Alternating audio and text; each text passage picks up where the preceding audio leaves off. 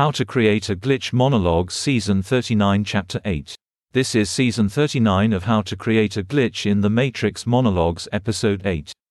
In this episode, we will be talking about the primary method by which dissonant consensualities are dissolved.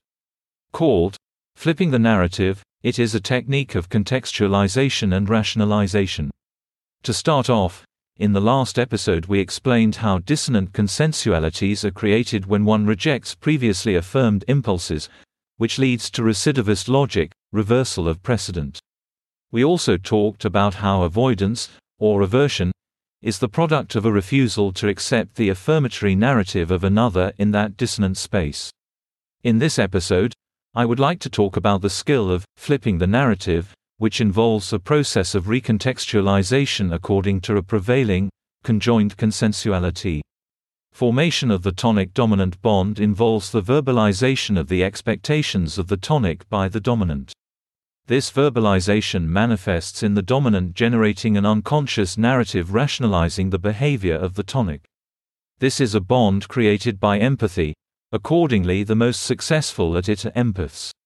There are two distinct processes underlying flipping the narrative.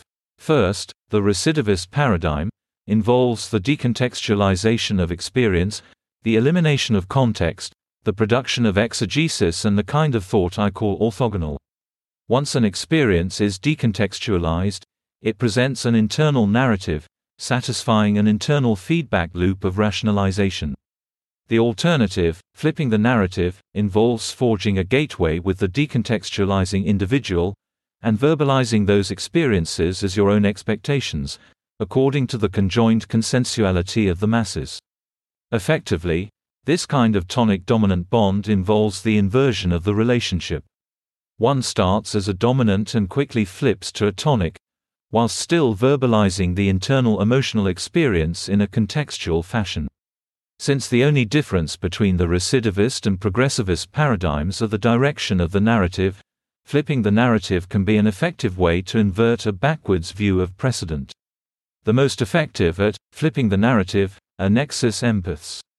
Internally, in the tonic-dominant bond, the mind of the original dominant irrigates the orthogonal thought pathways with contextualization, filling the gaps in the experiential narrative and undermining the internal feedback loop.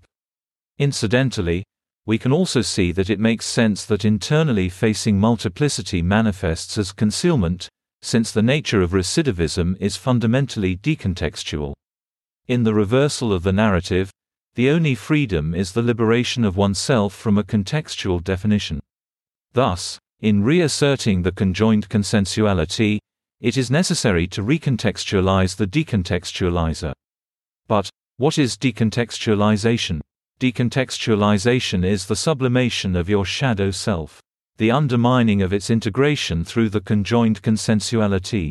Ultimately, being able to effectively flip the narrative makes you inordinately empowered in the system, because you can undermine spatial non-consensuality which relies upon concealment, or decontextualization. The question is, what happens when the narrative is flipped? The answer is, flipping the narrative begins the process of involution of your dissonant consensuality, defining you according to the narrative of the progressivists. In a way, it is the very fact that both the recidivist and progressivist narratives are simply inverted alters of each other, which preserves this zero-sum contest between two camps. Recognizing that intellectual endeavor and identity need not be zero-sum, is just the beginning. Pattern breaking, habit breaking, narrative generation, archetypal alignments all pave the way for something beyond, hidden in the details of multiplicity.